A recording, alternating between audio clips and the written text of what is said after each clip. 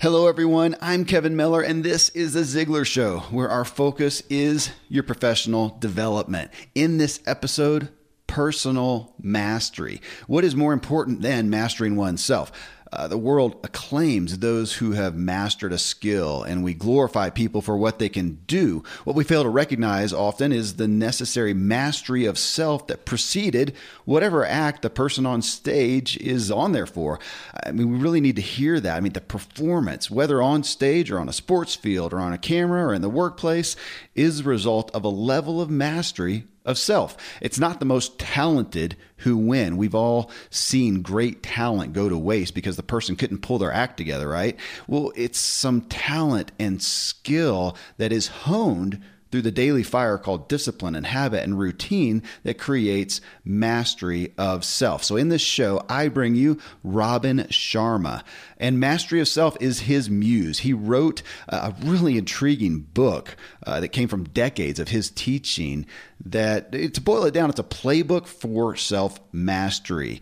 It is written in story form, and I'll admit it had me wanting to go back in again and again to hang out with the incredibly aspiring characters in the story. So in this episode, Robin and I talk about the root issues of mastering ourselves. If you don't know Robin, he is a globally respected humanitarian, best-selling author. His new book, The 5 a.m. Club, which is much of what we talk about in this episode, is currently one of the best-selling books in the world. His influence is really significant. He has 4.1 million followers on Facebook alone, but he's widely considered as one of the world's top leadership experts. And if you search for him, you'll see his clients include many Fortune 100 companies, famed billionaires, professional sports superstars, music icons, and members of royalty. Robin, his books have sold over 15 million copies in 92 languages, making him one of the most widely read authors alive.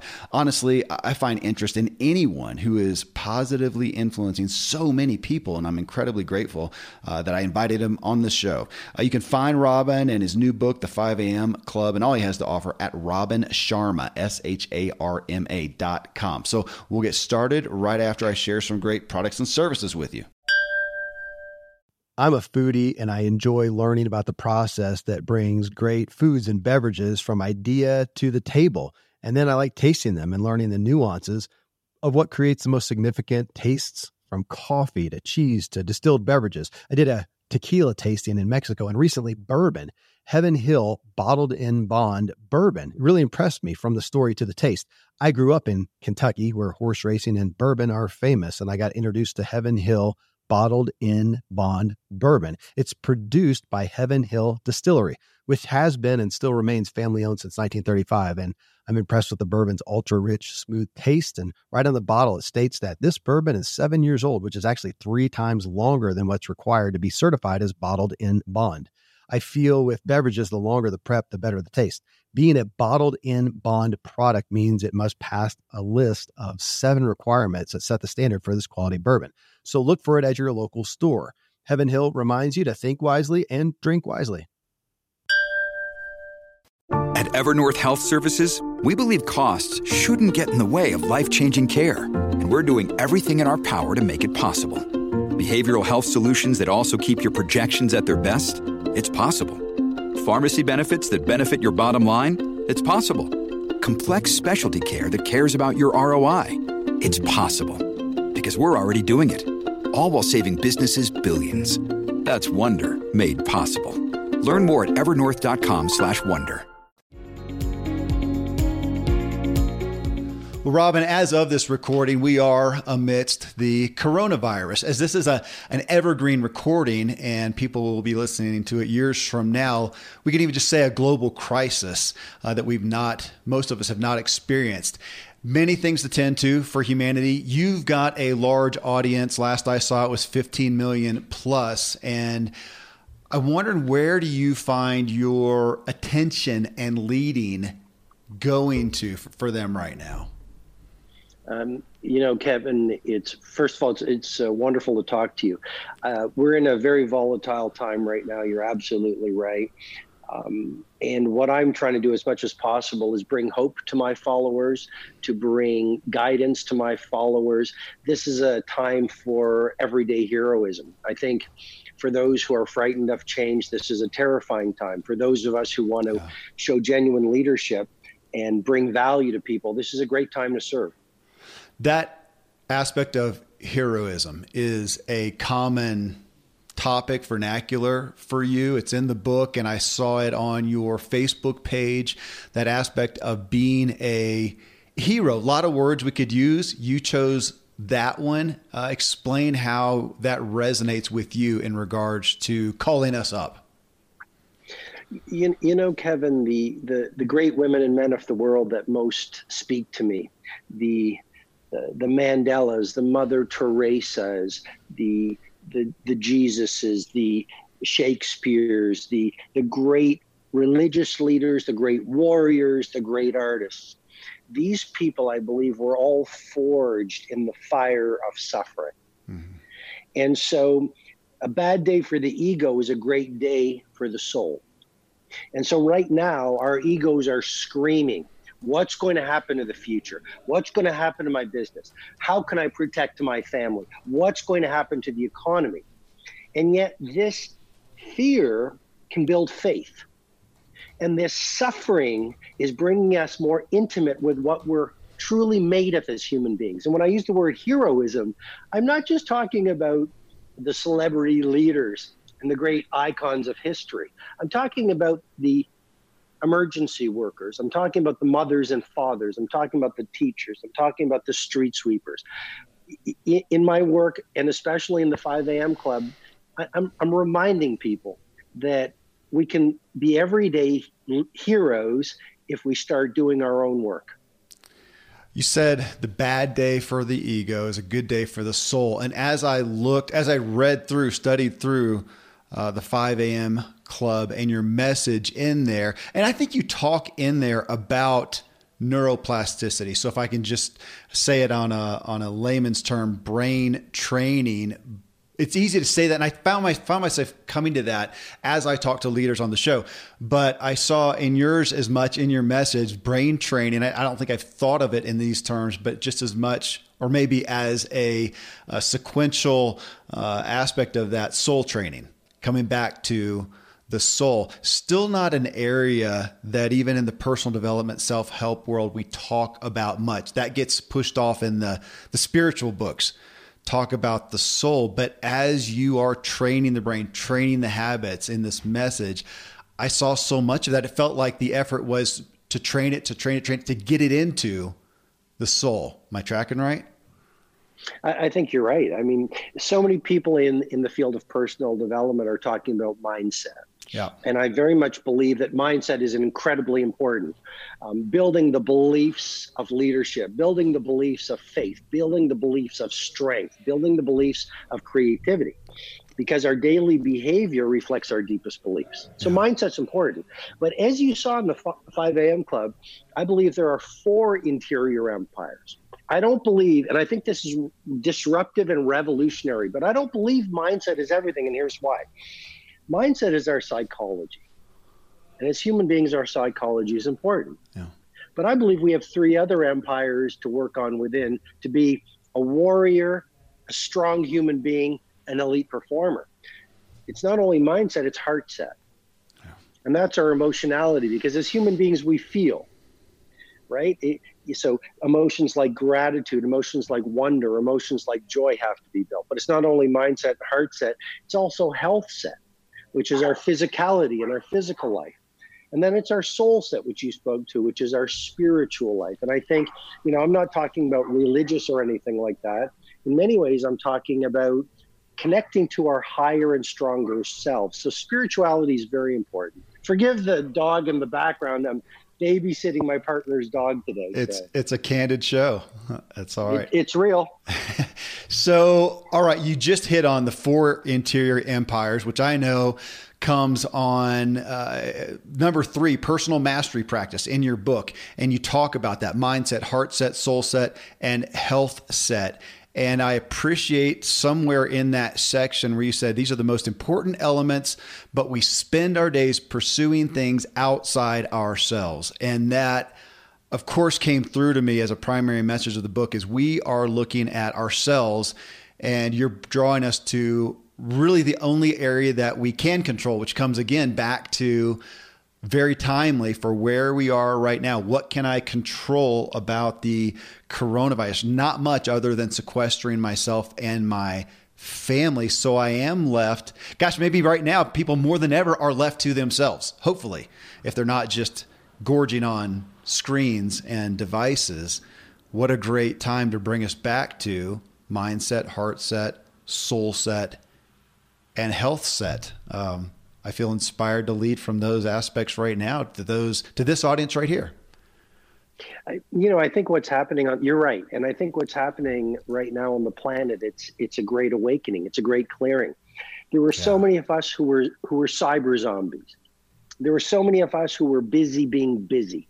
There was too much selfishness on the planet, too much greed on the planet, too much victimhood versus leadership on the planet. There were people who were disconnected to their own family. I know there are so many people who have such strong family lives who follow you and your show from around the world.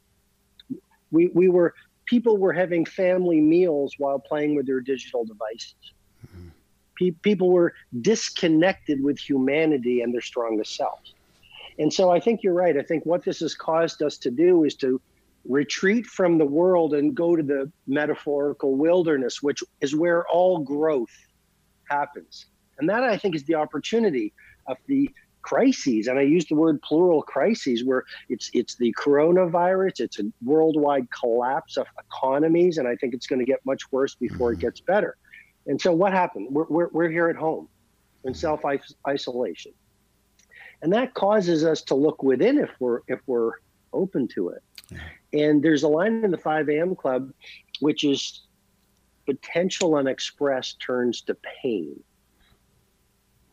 Now, what I mean by that is if we are not expressing our potential in our work and in our lives and in the world, it turns to repressed and subconscious pain. And I think a lot of people were so busy in the outer world because they didn't want to feel and acknowledge their inner pain. Now we get to do the real work of leaders and the real work of growth and the real work of self-mastery. And the good news is we're going to come out of this because this too shall pass. And we're going to be wiser, stronger, more creative, more productive, more loving, and more of service to other people. It's going to ultimately be a blessing. That's where my personal discussions have gone. I sat out in the deck of my office with my business partner yesterday and talked about, just some of my own self-reflection now of feeling a little calling, a little challenging to myself of how tenuous I can even allow my life to be, that something like this can disturb it. And I thought I should not have a life that something like this, something so far, back to our statement of control, so far out of my control, can really jeopardize my life, my business in any way. I don't want that. It feels a call to me even to look at that and go, if I am allowing myself to be living in that fragile of a system, I have some maturing to do. Maybe that would be a great message for our culture right now. I think we all have maturing to do, Kevin. I mean, I don't know if you know this, but Mahatma Gandhi, he died with less than 10 possessions. I've spent time in Nelson Mandela's prison cell on Robben Island just to feel the experience that great leader went through. I stood in Mother Teresa's mission in Calcutta, and I saw in her bedroom where there was just a bed and a wooden table. What I'm suggesting is that the most mature amongst us, they didn't derive their power. And this is a key message that I share in the 5 a.m. Club. It's do not derive your power from outer things. If we derive our power by our net worth, if the power we felt comes from the size of our house, if the power we felt comes from the title on our business card and how many social media followers we have, well, then we're going to feel terrified right now because all of that external power is being threatened. And what I'm suggesting, what I've suggested in 24 years of my work is build the 4 interior empires. Build mindset, heart set, health set, and soul set. And then build, once you've done that, you've created this inner warrior, undefeatable core where your power comes from who you are and your character. Yeah. Your power comes from your primal genius. Your power comes from your personal gifts. And everything on the outside then becomes gravy. You're in the world, but you're not of the world. And then you can go out in the world and serve and do and produce what I call in the book your magic and uplift people and, enjoy all the material pursuits, but they become your servants, not your masters. If that makes sense to you. I believe it does. I'm going to dig into that a little bit though, because when we talk about that power, so we have an aspiring group, you know that it's just like your audience. If they weren't aspiring, they wouldn't be listening to you. They'd be listening to a crime scene podcast or just, idle time, power. The power that we have, which everybody here listening is seeking and probably believes they have to some degree, but I think it's very difficult to not look at the fruition. What is the fruit of that? Now you're talking about an internal fruit, which I can understand, though I would also say, but I am not mature enough to be able to look out at external fruit and judge myself by that to some degree. Rabbi Daniel Lapin, I'll never forget him talking on the show about money. Specifically, he was talking about being a certificate of appreciation. And if I'm providing value to other people, to the marketplace, I should expect that to some degree. And yet we've got people listening, and I'll put myself in the mix too, who have areas where we feel like, gosh, I've got value, I've got power. I'm not seeing the fruit. When I don't, that weighs on me, causes me to question that power. I guess I'm speaking to the balance there, because we do look at that external fruition. It's so hard not to. And if we don't see it, how do we not question the power that we really have? It's a brilliant question. A brilliant, even thing to talk about. What I would say is this, and I sure don't have all the answers, and I sure, I'm doing my best to be a humble servant during this time, and I'm trying to figure things out as well. Sure. What I would say is, there's 2 games to play. One game is the game that the 95% of the population play, which is everything is measured by externals. Right. I'm not saying. I believe the same thing, which is when you produce mastery to the marketplace, you're rewarded in many different rewards, such as currency, applause, fame, and fortune. Is there anything wrong with that? Not at all. Is there anything wrong with a beautiful house for your family? Not at all. Is there anything wrong with money in the bank? Not at all. Anything wrong with a beautiful car? Well, we're sensual, sensory beings that enjoy beautiful things. So forgive me if I've suggested there's something wrong with those things.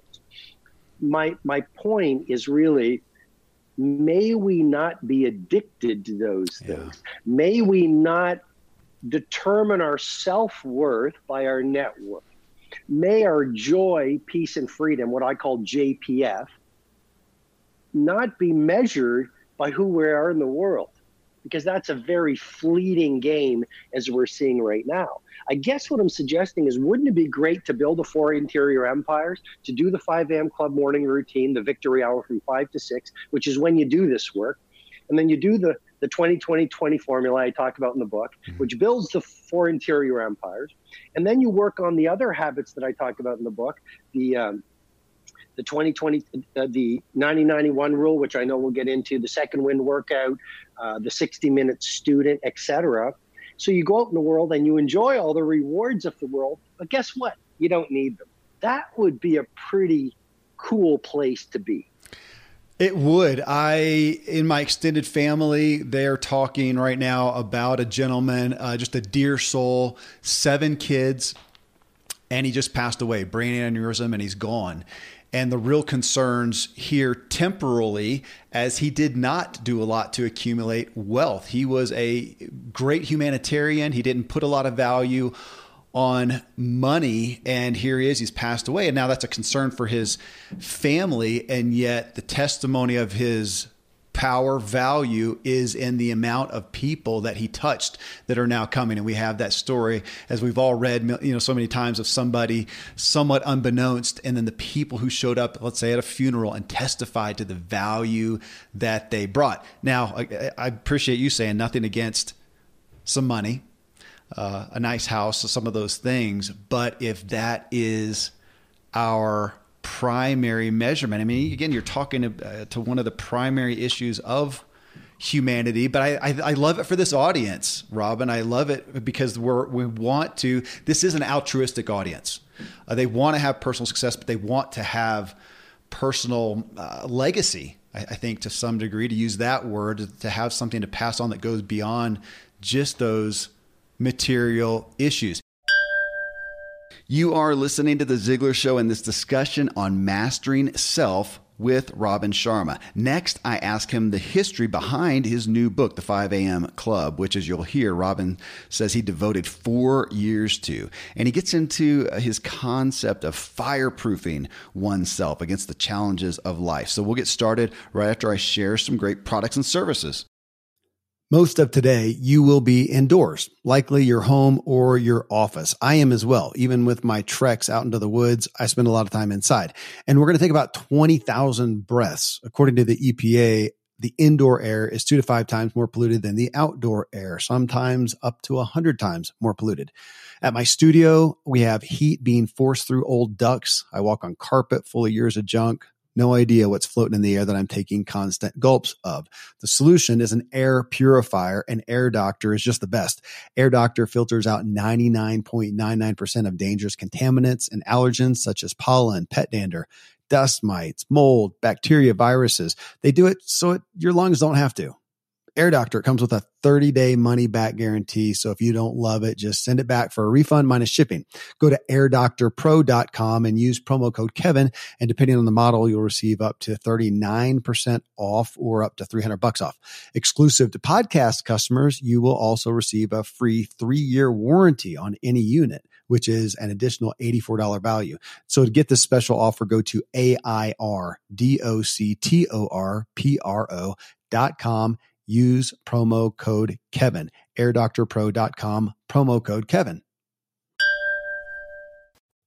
Thankfully, the days of building a business website, then having this massive endeavor to integrate an online store are gone. Today, Shopify has fixed all that. I had one business where we actually built the entire website on Shopify's platform. So whether you're just starting out or you're selling $1 million of product already, Shopify is just the industry leader. It works the same for physical products or online and digital, and Shopify is just hands down the best out there. Most importantly, Shopify helps you turn browsers into buyers with the internet's best converting checkout. It's 36% better on average compared to other leading commerce platforms.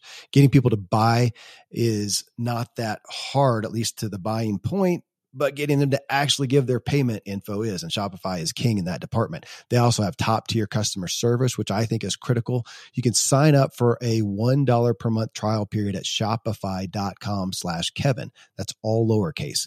Go to shopify.com/Kevin to grow your business no matter what stage you're in. Shopify.com/Kevin. Another day is here, and you're ready for it. What to wear? Check. Breakfast, lunch, and dinner? Check. Planning for what's next and how to save for it? That's where Bank of America can help. For your financial to-dos, Bank of America has experts ready to help get you closer to your goals. Get started at one of our local financial centers or 24/7 in our mobile banking app. Find a location near you at bankofamerica.com/talktous. What would you like the power to do? Mobile banking requires downloading the app and is only available for select devices. Message and data rates may apply. Bank of America N.A., member FDIC. You know, this book, and you hit so many of these topics, but this book, The 5 a.m. Club, even on the back cover, it says you introduced this concept over 20 years ago. So it's interesting to me that now you've come out with a book titled of that. Is it somewhat, I know you've written a lot of other books. Some of them I'm familiar with, some of them I'm not, so I've not read them all exhaustively. Is this somewhat of a culmination of, I guess, two-part question, a culmination, one thing, of the things you've learned over these past 20 years and maybe even beyond that? And I feel like the title almost, it minimizes the breadth of the book. I appreciate it and I get it after reading the book too, but it is, well, I'll go back to that first question. How much of a culmination is this? Because it feels pretty all encompassing. It's very much a culmination. When I wrote the 5 a.m. Club, which I wrote over a 4-year period, I devoted 4 years of my life to this book. And as I would write it, and I hope you don't mind me if I'm getting personal, but I would do a prayer before I would start writing. And I wrote the book in Switzerland. I wrote the book in Rome. You know, bless our Italian brothers and sisters. I wrote the book in Sao Paulo, Brazil, and a number of other locations around the world. And I would do a prayer before I would write. And it would basically be, you know, how may I write today that will most serve as many people as possible? Yeah. And so the methodology behind the book, as you know, it's not only about the 5 a.m. Club and the morning routine that I've taught to billionaires and CEOs and NBA superstars and you know, great humanitarians. It really is, as you're suggesting, a manifesto for mastery and fireproofing ourselves and our businesses and our lives in easy times and hard times. And that's why it's not just the morning routine.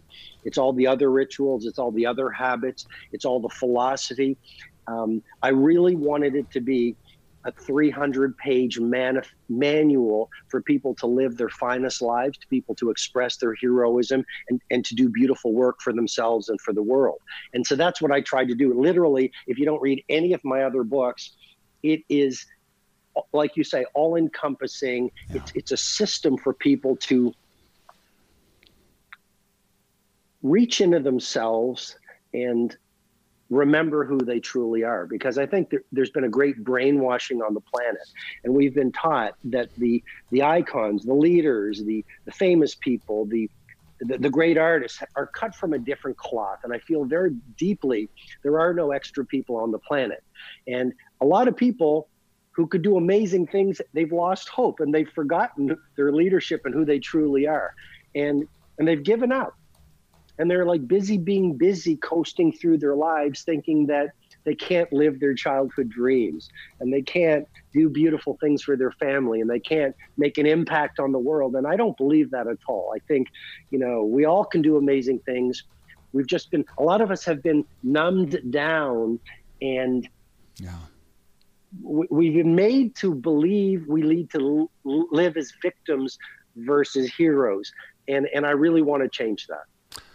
Well, your book does. I can testify Thank you. To that. And you bring up, Zig Ziglar, of course, is famous for so many quotes. One was just simply, God don't make no junk. And I remember at some point talking with my kids about, I think it was a package and maybe it was a Christmas present sent in a box. And we opened it up and inside is this gift. And I said, guys, who thinks that some people get to be the gift and the rest of them are just the packing peanuts, back when we had packing peanuts? And that's always stuck with me, but it is, I see people, and anytime I say people, I'm going to include myself in there to some degree, feeling like, gosh, when do we feel like, or what right do we feel like we don't have mastery in us, as you talk to? And I really appreciate a common thread that I read in the book, in your message, of dispelling somewhat the brilliance, the superhero-dom of whoever that the rest of us may not have. And you came back. It actually reminded me to some degree of Malcolm Gladwell's book Outliers, which I've always appreciated, where he did somewhat of that. He said, look, this person, Michael Jordan, was not a superhero sent down from a different planet. He was a guy who had the luck of access to a basketball hoop, but then he put in his 10,000 hours. I know that's been overused, but I still appreciate that. And you do such a good job of that, coming back to the habits, and which we'll dig into here. And on that, the point, again, a whole life approach, a life experience, achievement. You're elevating, though, this morning routine as I was going to say an ingredient, but maybe just a prime. You found it to be a primary catalyst. Is that a fair term? Yeah, I mean, what I found in, like you shared, almost a quarter century working with leadership teams of Starbucks, IBM, FedEx, Microsoft, Oracle, NASA, along with billionaires and athletes. What I found is your morning routine is the mother of all habits. The way you as I say in the 5M Club, the way you begin your day sets up the way you live your day. And I'd love to talk about the 20-20-20 formula to bring value to your people. But imagine starting your day with tactics and routines that will fireproof your mindset, purify your heart set, increase your health set, and escalate your soul set. I mean, and I can get into the neuroscience, and I'd love to. The way your day unfolds becomes fundamentally different. The way you respond to stress becomes fundamentally different. Your productivity becomes fundamentally different. And I know you want to get into the book and the morning routine, but I wanted to say a few things based on what you said. You talked about Zig Ziglar, and I'd be remiss, or I'd make a mistake if I didn't share my personal experience with Zig. Yeah. And I used to be a litigation lawyer. I was very unhappy. I was, again, successful in the world, empty inside. That's a very hollow victory. So what I did, Kevin, is I self-published a book in a 24-hour coffee shop, and I started hand selling it, which eventually led me to leave my career as a litigation lawyer and go down this path of writing books on elite performance, leadership, and personal mastery. So it was approximately 1996. I was a complete unknown. I was working on my first book, and I went to a seminar, and you probably know the seminar. It was the big public seminars. I don't know if I'm able to mention the promoter's name, but you know the person who did. Probably Peter Lowe. It was Peter Lowe. Yeah. And so Peter Lowe did this wonderful seminar. There was, I think, a president on the platform. Anyway, I went to see Zig Ziglar, and I saw this man with charisma in a finely tailored suit, who was a masterful storyteller. I've always been a big fan of Zig's. And he did the priming the pump, which I'll never forget, and he inspired me because I was starting at the bottom of, in the basement. And I heard him, and he reminded me about hard work, great ethics, taking risks, keeping a smile on your face, being positive in difficult times, putting your family first. And at the end of the seminar, there was a crowd of people, high stage. There were probably 5,000 people in the room. And I went, and I had an early version of my first book. No one knows about this book. It's called Mega Living. A passport picture on the cover, very rudimentary. But I handed him the book, and he couldn't have been more gracious. He kneeled down, and he took the book, and he was gracious, and he gave me some words of encouragement.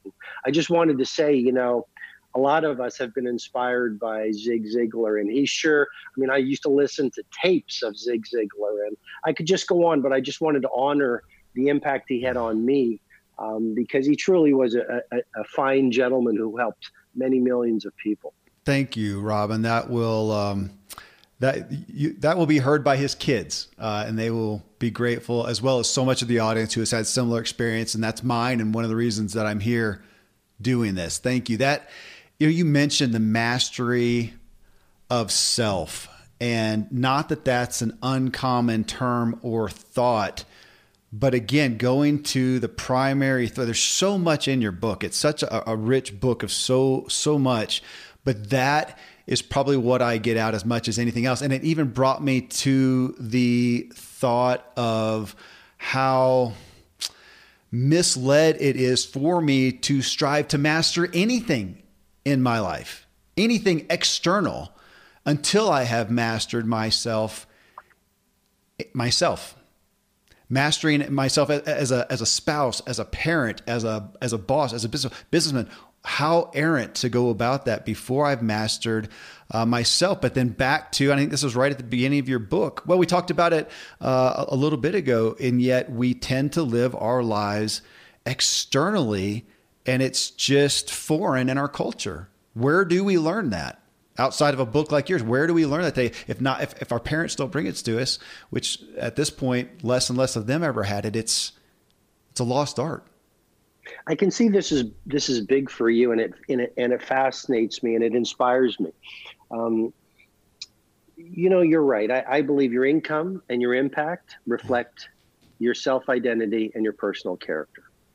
And that, you're right. So much of the 5 a.m. club is battle proofing your inner core, your 4 interior empires, your personal gifts, and you talk about genius. That 10,000 hour rule, which has been made famous by many authors, actually comes from the work, because, I want to celebrate where it came from. It came from Anders Ericsson. Anders Ericsson is the preeminent researcher in elite performance, and he's from Florida State University. And he found many years ago, I first read of Anders Ericsson about 25 years ago, and he found that the best athletes had one thing in common. They had practiced the equivalent of 10,000 hours in their specific skill before the first signs of genius. Mozart, for example, everyone says, oh, he was a natural genius. He actually, for the first 10 years of his composing, his compositions were rudimentary.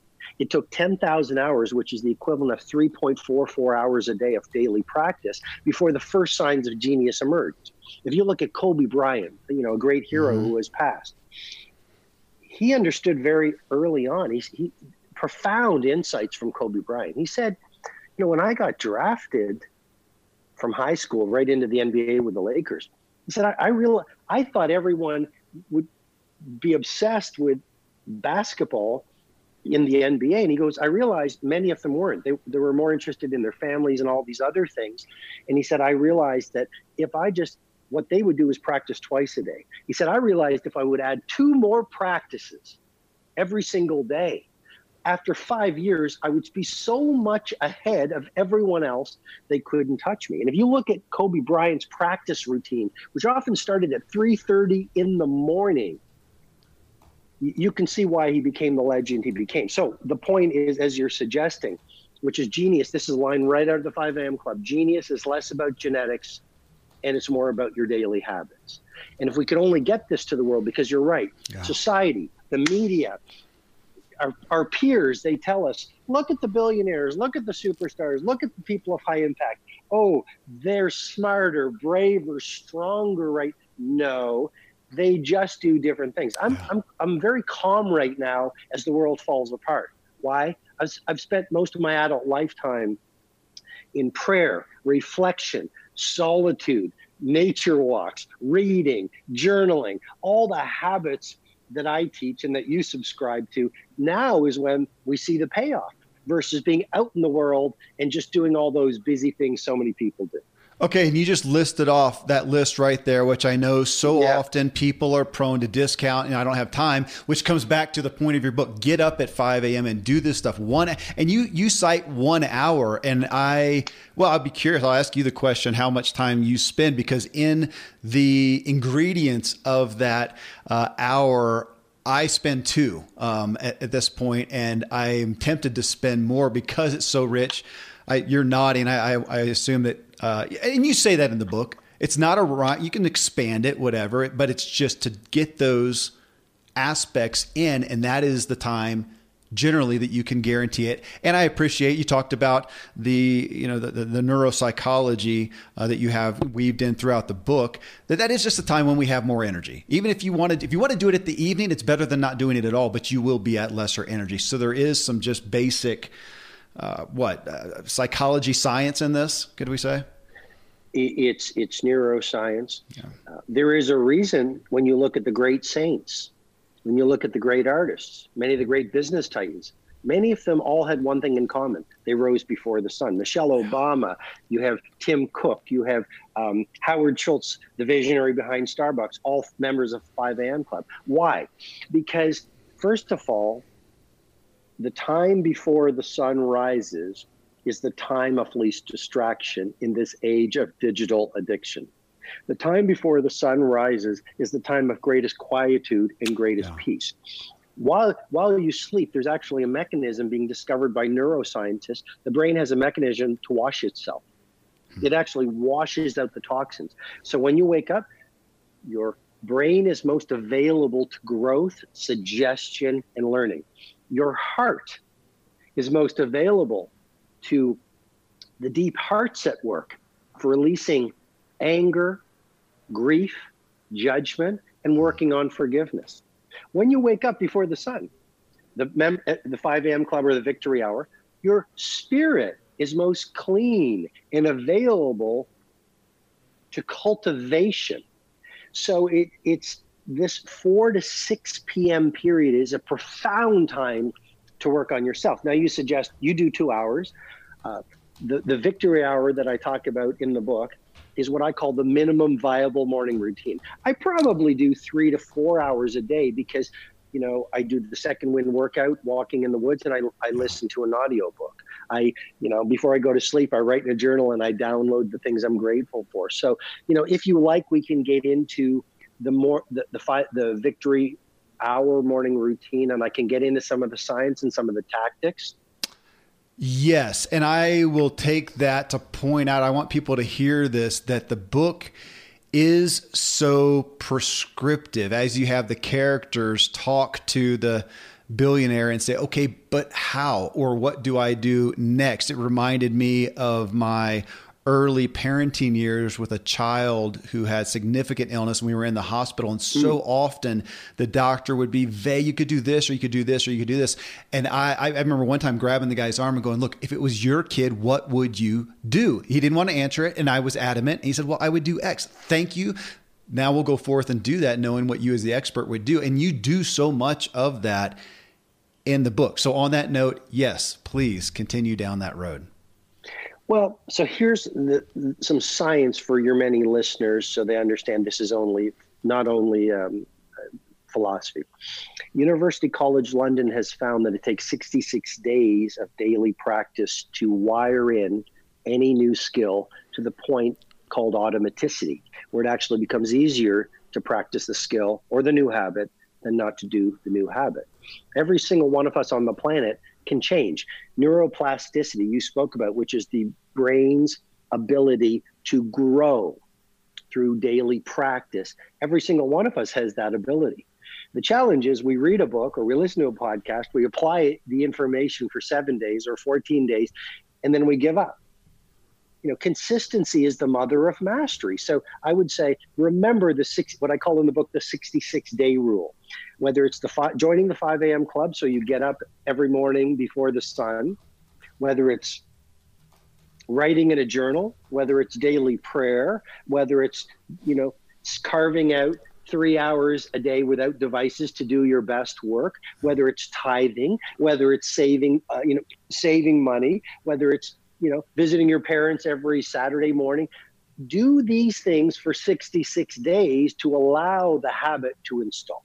Okay, once you're practicing getting up at 5 a.m., I must say, it's all changes hard at first, messy in the middle, beautiful at the end. Mm-hmm. So change is messy. It's meant to be that. Otherwise, it wouldn't be real change. So don't give up. Okay, now you start getting up at 5 a.m. What do? The 20-20-20 formula that I go very deep into the book. First 20 minutes. You're right. Let us be prescriptive in service of your many followers.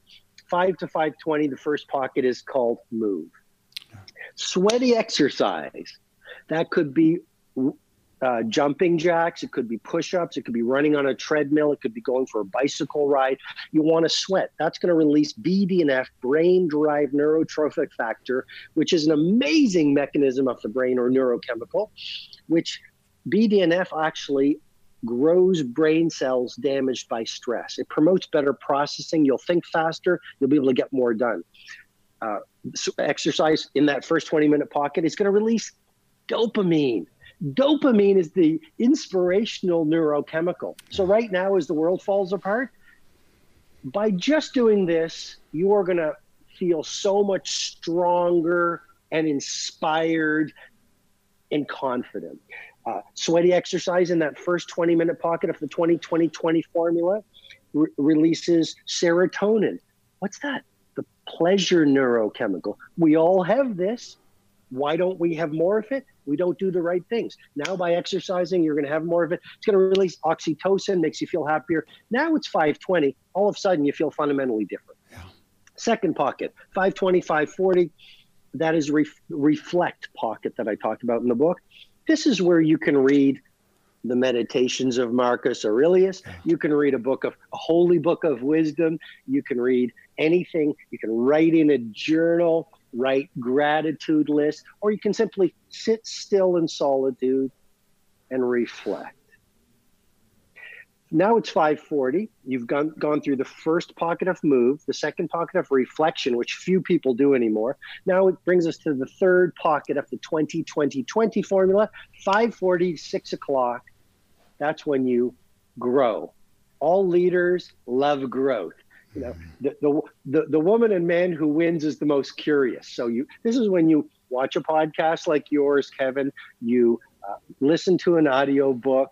You go through your battle notes on, what you need to do, and you spend some time in growth. Now it's 6 o'clock. You go out, spend time with your family, have a breakfast, go to work. You've literally optimized your mindset, heart set, health set, and soul set. You do that, you feel fundamentally different. Last thing I'll say about that is, as you live your days, so you live your life. Because the 5 a.m. club morning routine creates consistently better days, which is better weeks, months, quarters, years, lifetime, all because you got your morning right. So and it sounds, and I'm grateful that I was led to a morning routine years ago and I've expanded on it. Now it feels like a healthy fear to miss it. It really does. Even on the weekends, I don't want to miss it. Even if I set it back a little bit of time because I know everybody's going to sleep a little bit longer, but I covet that time of solitude, of doing it. Though I will say that one of the things I'm going to try is reversing my schedule, because I do the reflection and growth, and then I exercise last before I start off with my day. So I'm going to try reversing it just to go along with the prescriptiveness there. You talk about, you said the how do you say it? Automaticity. Yes. That one, we've talked on the show plenty about responding healthfully to something instead of just reacting. But when you giving us that word and the 66 days, what I realized too is I'm going to take that time to respond healthfully to my life, to my personal mastery every single day. And I want to in all areas of my life, so that in a critical time, as you're talking about, like we have now in our culture, in a critical time when you don't have time to do anything but react, that react is that mastered, healthy response, that I want to get that automatic. I want to change that mindset. And you use the word, it's not conditioning. I'm going to have to find training. Is it training? Training, but it was like a regenerating. I'm going to find it here. I've got it in my notes where you talk about, because it reminded me of the aspect of conditioning that we are. Well, you said, like scrubbing the brain, cleaning the brain, that we are conditioning, constantly conditioning. This is a daily. So you're taking this and saying at a least, and I appreciate that you said it's a minimal 60 minutes that you are conditioning your brain every day, then to go forth and be at your, in essence, best self. And I think you really take away the excuses, which you do talk about. You talk about excuses. Actually, you really elevate the aspect of excuses, of saying that is one of the, and I'll paraphrase, one of the most detrimental things to our mastery. Yes? We make excuses, or we can change the world. We can't do both. Yeah. Excuses are liars, fears are thieves. And so you mentioned a bunch of key points that I'd love to speak to a few of them. Please. So you talk about, the morning routine, and you talk about excuses, and you talk about regeneration, and you talk about refueling. I find it very interesting that most people on the planet spend more time architecting their summer vacation than they do building their greatest lives. And so I think part of the opportunity of this very sad time is it is going to cause us. We used to have a Sabbath. Mm-hmm. We used to have times where we'd spend with the family. These used to be our native values, to build our character, to strengthen our beliefs, to purify our hearts, to elevate our spirits, to serve our neighbors, not to be so worried about cash accumulation and social media likes. And I think that's part of the higher purpose of what's going on the planet right now. And I think it's going to get us back to some of these fundamentals that have served us so very well that a lot of us have lost track of. And so, I think it's really important to let go of those. One of the hallmarks of victims is we give away our power so much, we don't think we have any. Yeah. And so I think part of the journey of leadership and growing towards personal mastery is taking our power back. And every time we make an excuse, we need to catch ourselves and say, I am not my excuses. Yeah. Right. And pretty simply, I mean, I hope this makes sense, but one of the tactics is you simply, every place where you think you're going to give away your power and you say, no, I'm going to drink the extra glass of water, or I'm going to get up at 5 a.m., or I'm going to be kinder. Each time you do what was hard to do, you grow in your power, and that's training to get your power back.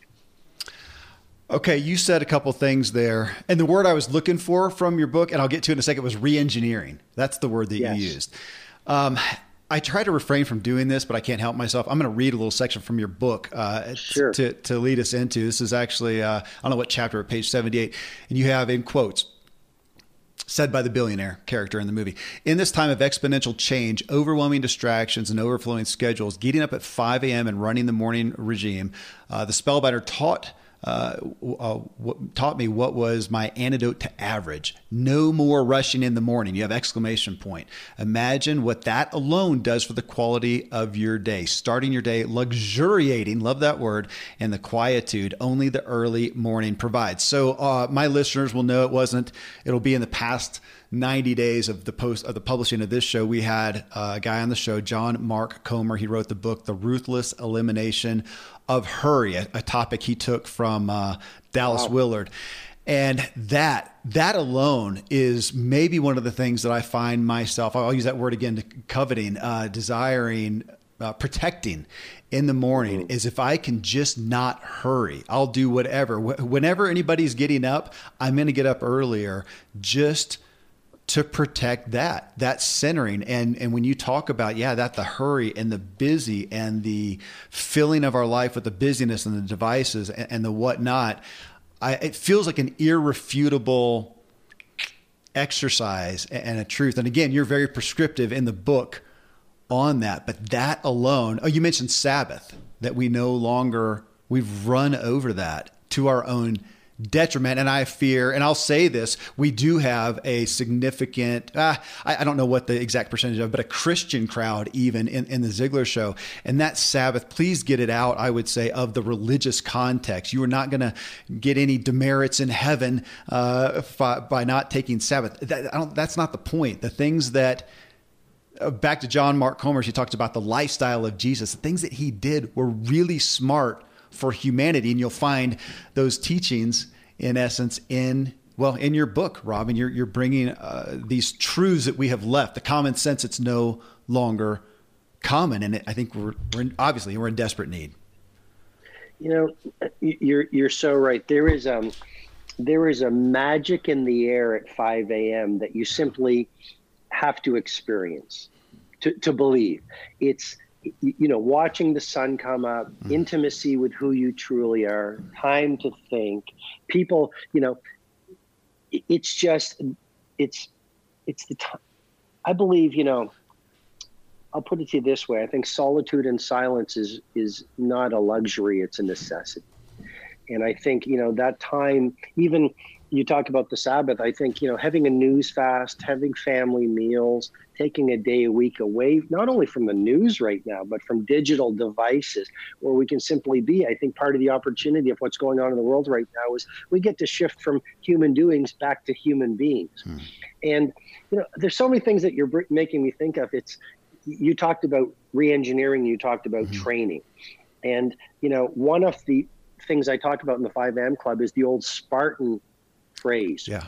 And hopefully it'll be very helpful to your listeners and your viewers. And they used to say, sweat more in training and you'll bleed less in war.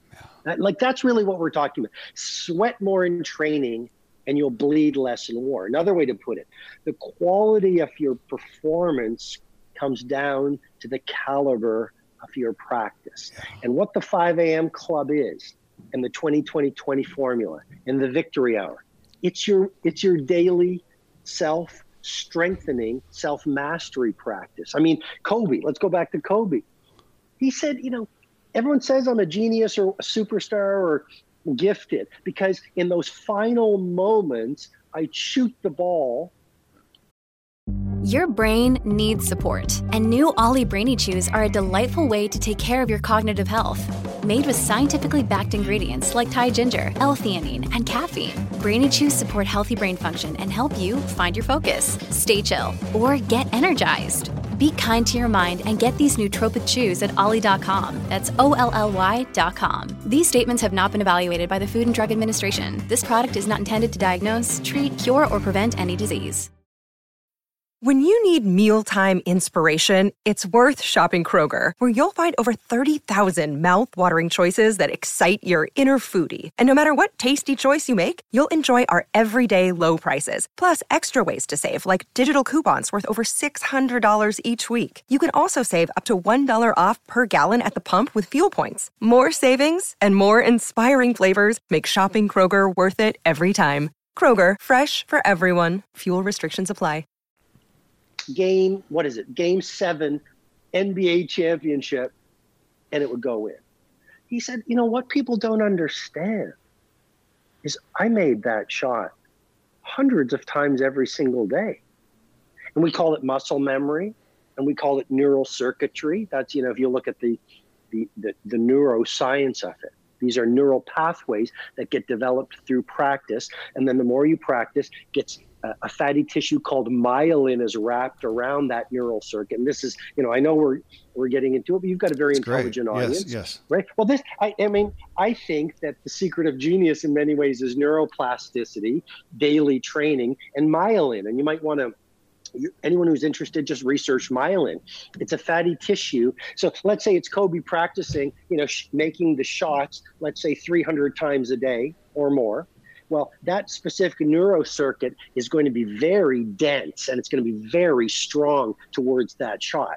And if he keeps on practicing, which he did, it'll be wrapped around with myelin. And myelin increases the signals so that he processed more quickly. And that's why Wayne Gretzky could see where the puck was going versus where it was. That's why Steve Jobs could see around corners, because all he did was think about his technology, et cetera, et cetera. So I guess what I'm saying is by this rising at dawn, doing your work, it is sweating more in training so you bleed less in war. And that's why those of us who've done this work for years through our morning routine, we're much calmer, we're much more creative, we're much more productive, we're protecting our families, we're protecting our businesses, and we're serving people right now versus being in denial and ducking our heads in the sand like ostriches. Yeah.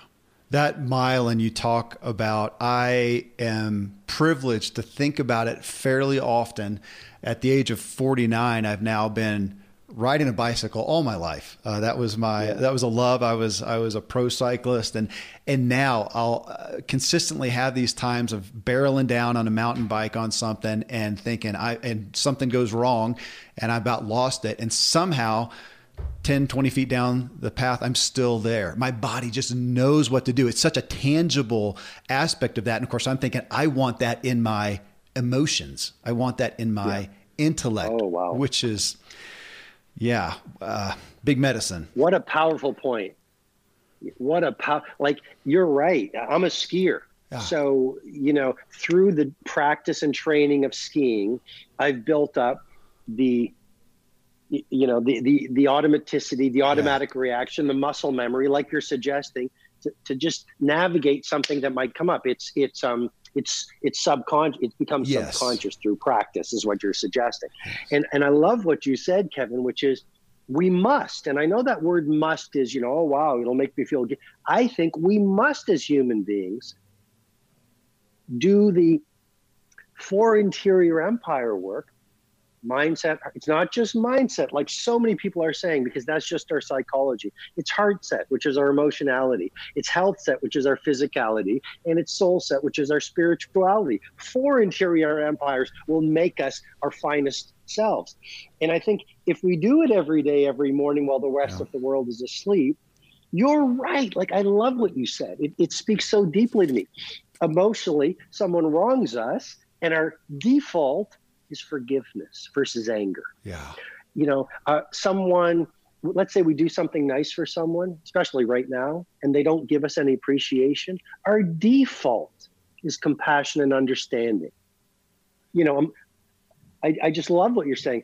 Someone betrays us, and our default is kindness and compassion. That, you mentioned Jesus, that comes from devotion to building our best selves. And the reason why so many mystics and saints and sages did it in the morning is I think it's the best time of the day. And then you talk about even intellectually mindset, because it is important, like literally wiring in those beliefs and training them so that, let's say we lose a big client right now. And our default is, what's the opportunity here, guys? The economy gets worse. The default is, how can I bring more value to more people? Yeah. The default is, this too shall pass. Darkness always becomes light. So you're right. This training it's the most important training a human being can do versus even external training.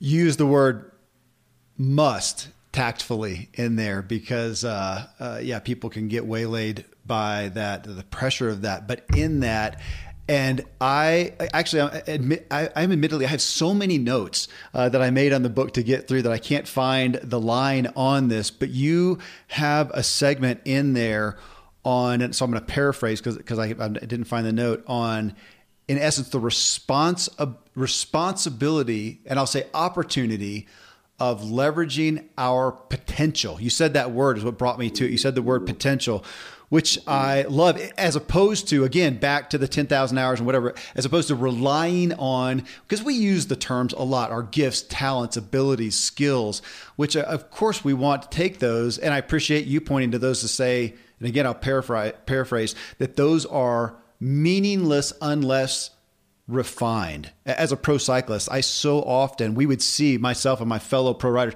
we'd see some kid who is just unbelievably naturally gifted in an athletic way.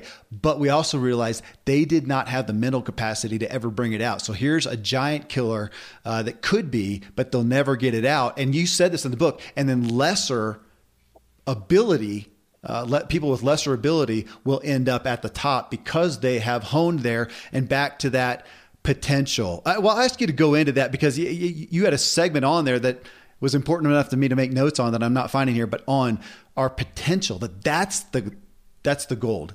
Can I say that?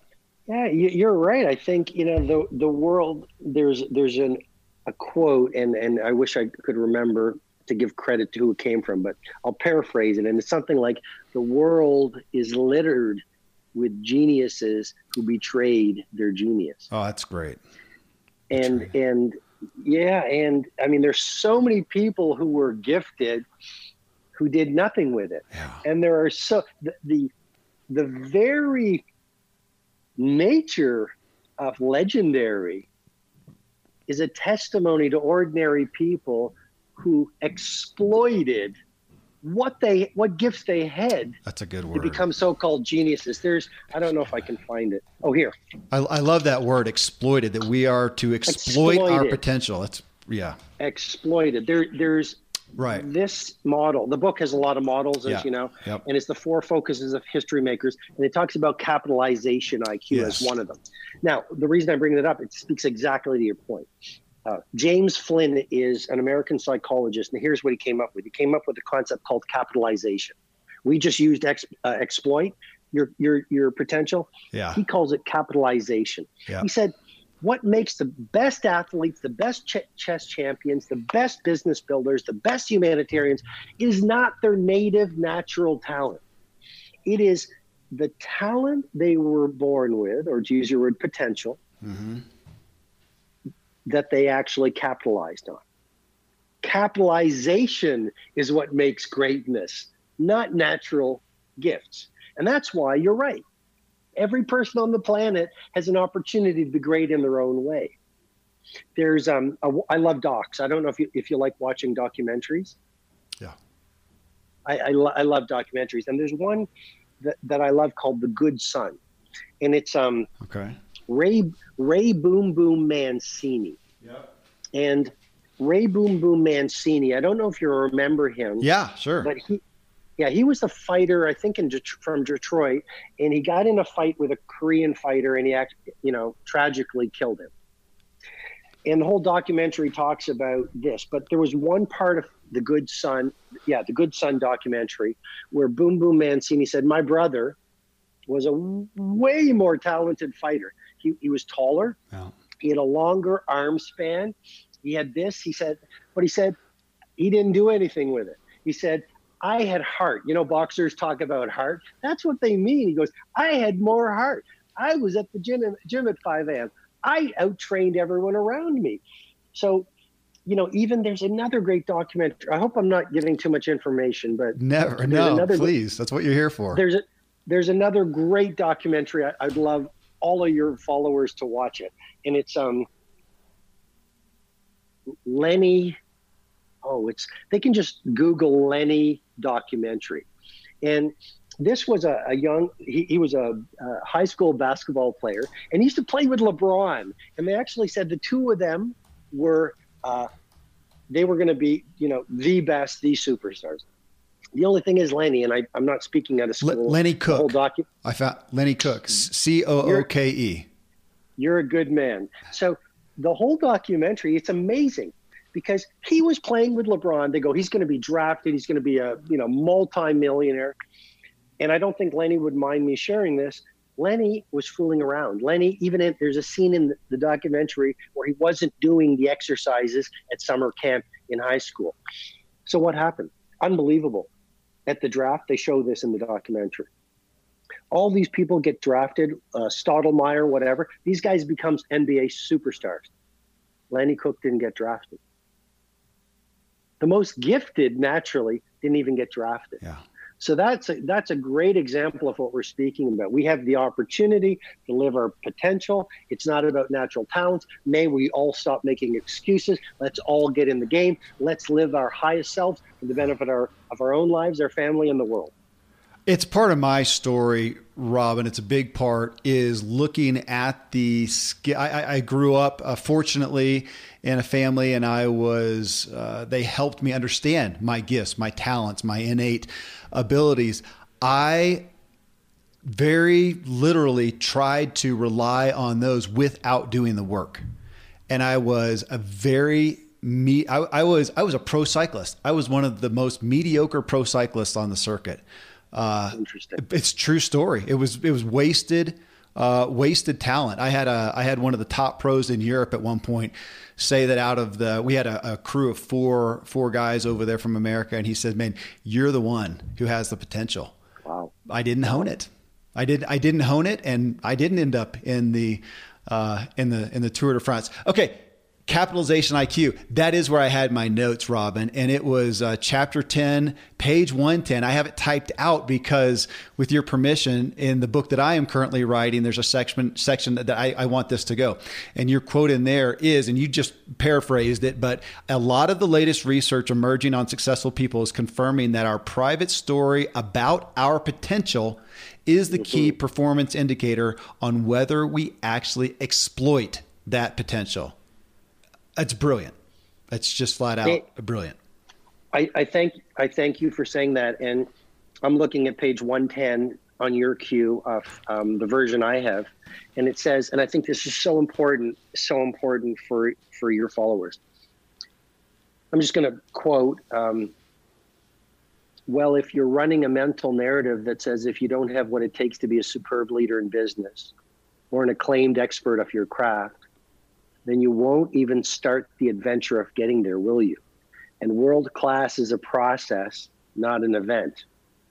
Running a limited psychological program that says everyday people can't become great or genius is born, not developed, will cause you to think it would be a complete waste of time to do the studying. It's exactly what we've spoken about, Kevin. Yep. It'll make you think it would be a complete waste of time to do the studying, put in the practice hours, and prioritize your days around your heartfelt desires. What would be the point of investing all the labor, vigor, and time and making all those sacrifices when virtuoso levels are impossible for someone like you under that belief system? Yep. Right? So yes. Well, yeah, it's hard to stop. I have that whole section marked out here. If you can see my book, because right after that, and then because your daily behavior is always a function of your deepest beliefs. That's why I marked it out. That is a big part of what my upcoming book is about. It's focused on what we really want. And the core of that is the level of our belief, what we believe about ourselves, which is so much the message of your book. And it brought me back to a terminology that speaks to me, at least, is where do I have the right not to believe more for myself? And I know people, I hope everybody who's listening knows me enough to know that we're not talking about a narcissistic self-focus and a grandiose elevation of myself, because it's not above anybody else. It's just to the back to potential, to the height of my own ability, which we'll never hopefully realize. I don't ever want to reach the end, arrive. I don't know that we do, but how can I not? You said this to some degree earlier, become better, that responsibility to become better every day. Who of us wants to relive the same year over and over and come to next year and go, man, I haven't not progressed. I'm not better. My emotions aren't better. My intellect's not better. My health is not better. And we assume, gosh, I mean, that is, Rob, that does burden me that we as a culture, we assume a decline. We just assume a de-evolution. Well, there's, that myth, that common belief has been debunked. That as you get older, you need to age. Even the idea that brain cells do not grow after a certain age has been debunked by the scientific phenomenon called neurogenesis. Brain cells can continue to grow as you go through age. Through neuroplasticity, you can grow at 80 or 90. There's so many things. But one of the key things I think you're speaking to, Kevin, is this. And this is really why I wrote the 5 a.m. Club. Because you're right. We have an opportunity and a responsibility to live our genius and to do amazing things with our lives. In school, they don't teach us how to do so. So that's why I shared the 20-20-20 formula, the 10 tactics of daily genius. That's why I have all the scientific models. That's why I have all the habits that the elite producers live by. But it also what you're saying also speaks to something interesting, I think, which is, okay, so we have a responsibility to master ourselves and be amazing in our own unique ways. Why don't we? And I talk a lot in the book about why we don't, because it's important to understand and develop some awareness. Like, why don't we do this work? And I think it comes down to a few things. I think society brainwashes us to believe that geniuses are cut from a different cloth. So as I suggested, why even do the morning routine, or like, why bother? We're resigned to mediocrity or average. I think the second thing is we are not afraid of our darkness. We're more afraid of our light. Yeah. And the idea that we could actually be the best teacher in the school, the idea that we actually could have the house of our dreams, the idea that we could be a great firefighter or a great author or a great business titan. Kevin, it terrifies us because we then start going into these old beliefs. This is why mindset work is important. Of what if I fail? What if I get laughed at? What if the very nature of mastery in a world suffering from collective mediocrity is a terrifying act, because you're going to leave the herd and you're going to be different and you're going to be ridiculed. And look, every visionary was ridiculed before they were revered. Kevin, you get up at 5 a.m., you do a morning routine, you want to write a book that's going to change the world? How dare you? So-and-so, Susan, whoever, you want to do a screenplay, you want to save a fortune, you want to change the world? Are you crazy? And so we would rather stay small then present our bigness to the world and live our gifts, because we don't want to be laughed at. We don't want to fail. We don't want the pain of being misunderstood. And so we stay small and get to the last hour of our last day and look back at our lives on our deathbeds and say, you know what? I allowed the laughter of my critics to be louder than the glory of my faith and my dreams. And that's a recipe for heartbreak on the last hour of our last day. I adore what you just went over there. Your book, you wrote it in this allegorical aspect, which admittedly is not always my favorite format. Here's what I found in the book, though, as we all talk about the, was it Jim Rohn, I think, that gets billed as coining, we become the sum of the five people we hang around with. That's why we all, I think, enjoy going to the conferences, going to the meetings with people. It elevates our perspective of our own potential. Which right now everybody's homebound. So even more reason to listen to what I'm about to say. Reading your book and putting me in this literal story, allegorical story with the characters in there, gave me that feeling. They elevated me as I was with them in the story. It elevated my perspective of my own potential. So I want people to hear that. But what you just said about being weird, I'm going to even say this, but the word countercultural, the characters in your story are, and you write to him at this point, the billionaire was nuts. He was extreme. He was radical. He was crazy. And the characters refer to him as such. And I think we tend to discount that gosh, to be that different, you got to be nuts to be brilliant, and my thought is, yeah, that's what you really brought to light in this is, but who of us want to be the norm, be mediocre and go with the flow and be of the culture? And back to the Jesus aspect, who of us want to be, we're in the world. Do we want to be of the world? Do we want to go along with it? It's a recipe for disaster, back to what you said. That aspect of, we got to it sounds pithy, but we've got to embrace the crazy. We got to fly our freak flag in essence. I would say, I love the freak flag. I would say if you're not being crazy a lot, you're not dreaming very much. Yeah. I think there's a line in the 5 a.m. Club. Every visionary was ridiculed before they were revered. Yeah. Let's look at Galileo. Hey guys, the world might not be flat. Let's look at Berners-Lee. The internet is going to connect all of us. Let's look at Steve Jobs. I'm going to have a device that's going to connect the world. Let's look at Shakespeare. Let's look at Mandela. Let's look at Mother Teresa. Let's look at MLK. In a world that has gone so hard, even standing for love, forgiveness, honor, decency is a radical, crazy act. In a world, I actually think, Kevin, when the world has gone insane, a sane person is called crazy. You mentioned Jesus. To forgive, given what he was experiencing, in our world right now, we don't understand it as much. And I would say that for all the, for any great leader who stood for love, who stood for forgiveness, who stood for unity, who stood for decency, who stood for selflessness, these people are, until now, they were pretty much, a lot of them were laughed at. Oh, that's fine to read about in the philosophical books. We can't live like that. Look, I read this book a lot. It's the Meditations of Marcus Aurelius. And I don't know if you've read it. I'll send you a copy if you haven't, Kevin.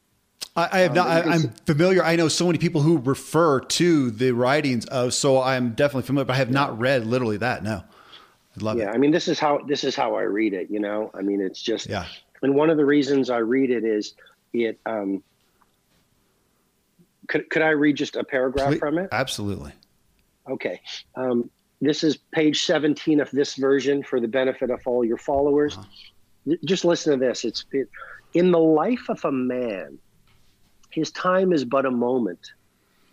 his being an incessant flux, his senses a dim rushlight, his body prey for worms, his soul an unquiet eddy, his fortune dark, and his fame doubtful.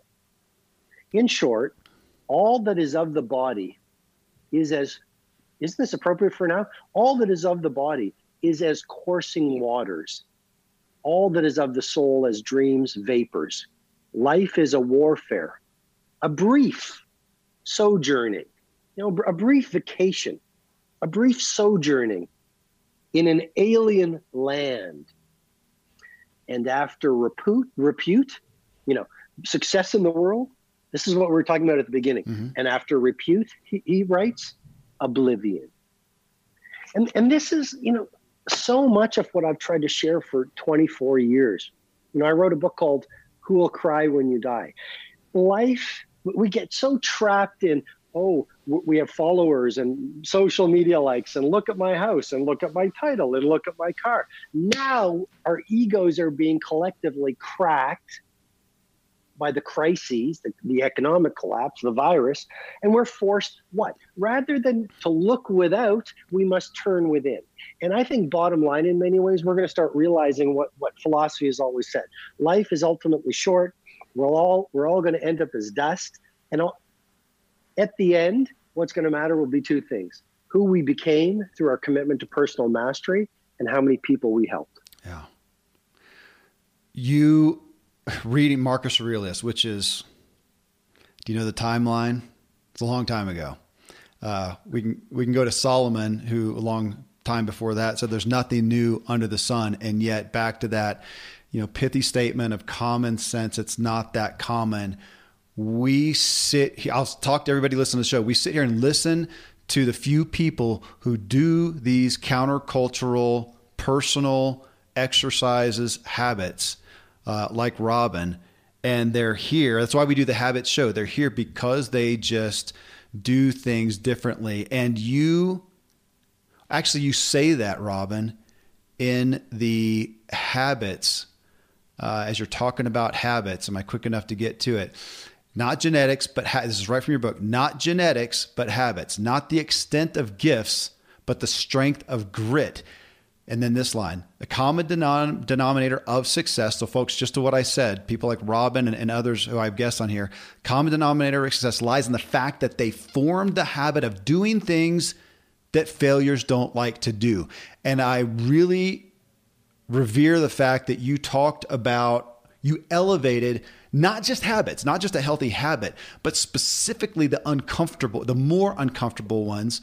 And not only that, but doing those at the point that we most don't want to, that's a bad vernacular. We most don't want to do them at the point that it's most uncomfortable to. Again, we're back to that aspect of re-engineering, and use the word you said a moment ago when we're brainwashed by the culture. We're brainwashed by our upbringing. We are brainwashed. And I love that point. We are all brainwashed. If we're going to change, we have to, I like to say re-brainwash, but you're back to your re-engineering.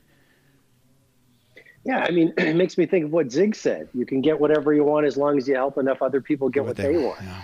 It's so counterintuitive. And you're right. You can get whatever you want so long as you don't do what you want. And what I mean by that is our society, I think this is another thing that's going to change, There's another thing that's going to change, which is our society is so much around self-gratification and pleasure seeking. Like, hit the device, get the fix, release the dopamine, feel good for 30 seconds. Pull out the credit card, buy the good, feel good for 77 seconds or what, I'm just... stay in the bed, lose the battle of the bed, stay under the mattress, feel good for another longer morning. The story of genius, the story of greatness, is leaning into difficulty, not ease. I stood in Nelson Mandela's prison cell in 2016, and my life changed that wintry Robben Island morning. what made Nelson Mandela, as you know, he was on Robben Island for 18 years and he was in incarceration for 27 years. But what made him was his suffering. And if you look at the root of the word passion, this might blow your mind, but the root of the word passion is to suffer. Great artists suffer for their painting. Great writers suffer for their craft. Great athletes suffer to become NBA or NFL or NHL superstars. Great humanitarians suffer for their mission.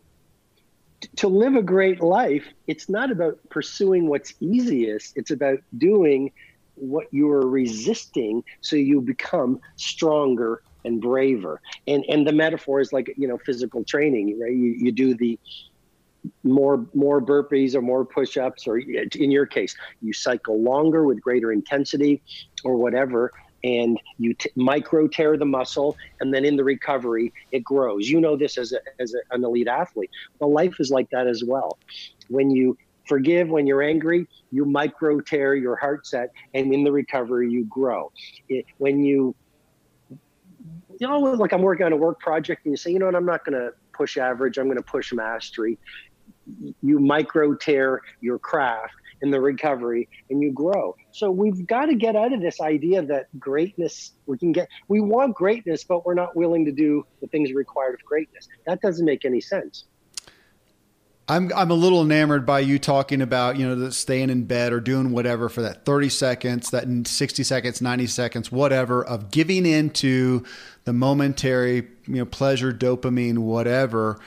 And you're coming back to suffering, which again, you do a great job outlining in the book, in the story of the book, of the primary characters investing in suffering to become stronger, but I really feel like too, because you have plenty of pleasure in the book. The book is full of feasting on the highest pleasures of life that are a fruition of this. And it makes me think of the, are we willing to suffer past that 30 seconds, 90 seconds, whatever, of a quick dopamine hit? Will we suffer with the hope of 24 hours of continual joy?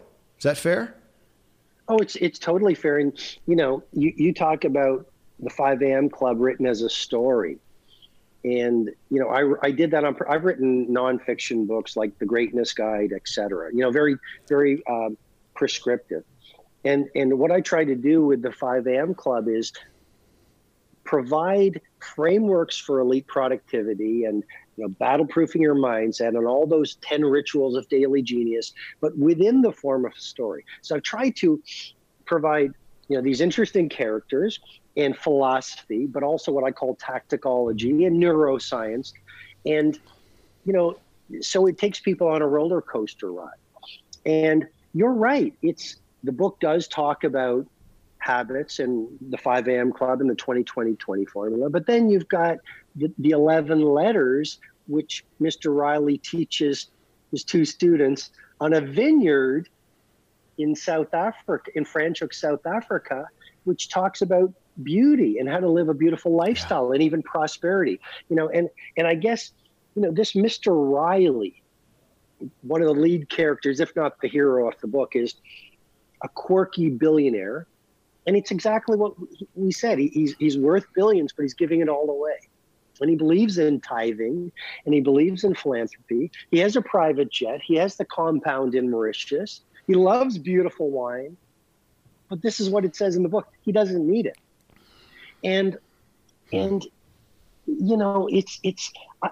don't think you and I are trying to suggest to everyone listening to this that life has to be hard and miserable. We're not suggesting that. We're trying to suggest that be rigorous in your habits and your disciplines and your morning routine, but also savor the beauty. As a matter of fact, someone once said to me, let planning be your springboard so spontaneity can be your splash. And all I'm suggesting is when you do these difficult things and install these habits, you'll get to a point, let's go to the science, after 66 days, where it becomes automatic. And then, like you say, getting up early, doing great work, having your second wind workout, doing all these routines, it becomes easy and fun. And yeah, we're not trying to suggest that a great life is hard. We're trying to suggest that a great life can be easy if you install the right routines, rituals, and habits.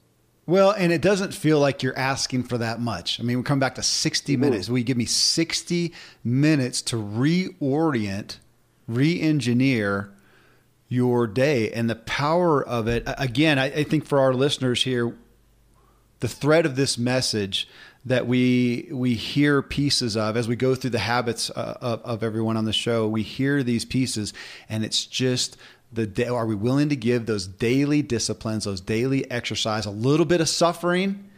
And it almost bodes for, I want to give a little more, so I have a little more strength, and it becomes joy filled. I think anybody I know as a pro athlete, I just, you appreciate the pain because of the payoff. That's what helps me cross the line first. Okay. Maybe there's our anchoring point. Goodness. It's so, Robin, it's so rich. I really am impressed by the book. I can actually see it as a movie. I kept having that, like when you read a good fiction and you start thinking, I wish it was a movie. You start thinking about the characters. My family will do this because we'll share reading the same fiction books. And I could see it. Maybe you've already seen it. I agree with you. And the 5am Club will be a movie. And I have to say, when I wrote it, and I'm respectful of your time, but when I wrote it, I fell in love with the characters. And when I finished, I don't want to give away the ending, but when I finished, I cried, because I spent 4 years with these people. And, I think it would be a good movie, but that is why I wrote it as a story. And I think in this world right now, we need escapes. We need help. Let's call it helpful, tactical escapes that can teach, but also pull us away from the tragedies and the sadness and the messiness of what's going on right now. I agree. I would love more redemptive escapes that aren't just mind candy, but those redemptive. And I've got my own list of movies. I saw a list, might have been an interview somebody did with you, and they listed out some movies, all of which I love because of what they draw me to. Well, your book drew me to a place that made me aspire to more. It changed my paradigm. Gave me prescriptive, tactical, as you said, methods that I will be employing in the days to come. And thank you. Thank you for doing what you do to get your art out. Thank you for giving us your time. And I thank you mostly for giving me your time, because I always get to be the first and foremost student. Robin, I'm blessed. Thank you. Kevin, it was my joy and absolute pleasure to serve. And you could see how fired up you got me with your great questions. And I just want to, again, honor Zig Ziglar for the impact he's had on me and millions of people. And I want to honor you for the light and great value and great information that you're bringing to so many people across the planet. I think, we can curse the darkness or we can light the candle. And I know you're doing that. So it's been a pleasure. Thank you. You've lit my candle. And as soon as we publish this, you'll lit tens of thousands of others. So Robin, thank you. Boom. There you go, folks. I must say I am proud to bring you guests like Robin Sharma and just their incredible, incredible messages. Again, you can find Robin and his new book, The 5am Club, and all he has to offer at robinsharma, SHARMA.com. Coming up in episode 782, how to matter to someone. I mean, your primary desire, all of ours, is to matter to other people. If we want a raise at work or a promotion, you must matter to someone in charge. If you want a relationship, you must matter to the person you're pursuing. If you want friends and any companionship, you must matter to those people. So how do you matter? Well, in this show, I believe we have possibly your best tactic. Give people what they most want. Encouragement. Everyone, including yourself, wants to hear positive feedback regarding themselves. We all want it, and some people are desperate for it. When we think of the word encouragement, I think we generally don't give it the gravity it deserves. Using it is literally harnessing a superpower. We are selfish beings, and I'm saying be selfish. encourage people and matter to them, see what opportunities arise for you. And as you're going to hear in the show, we did not start off with the focus of encouragement. It was supposed to be a Q&A show with Scott Stearman regarding our influence on others. Scott was my guest in show 777, where we discussed just that, how we are literally influencing other people. But briefly into the show, we got into the topic of encouragement, and I was just hit with the reality that Scott is a king of encouragement. His father was a king of encouragement. Zig Ziglar was a king and chief purveyor of encouragement. What could possibly be a more important topic? What followed was, I believe and hope, us making a case for the power of encouragement and how it can be elevating our own lives as we elevate others. Well, till then, folks, thank you as always for letting me walk with you as we inspire our true performance together.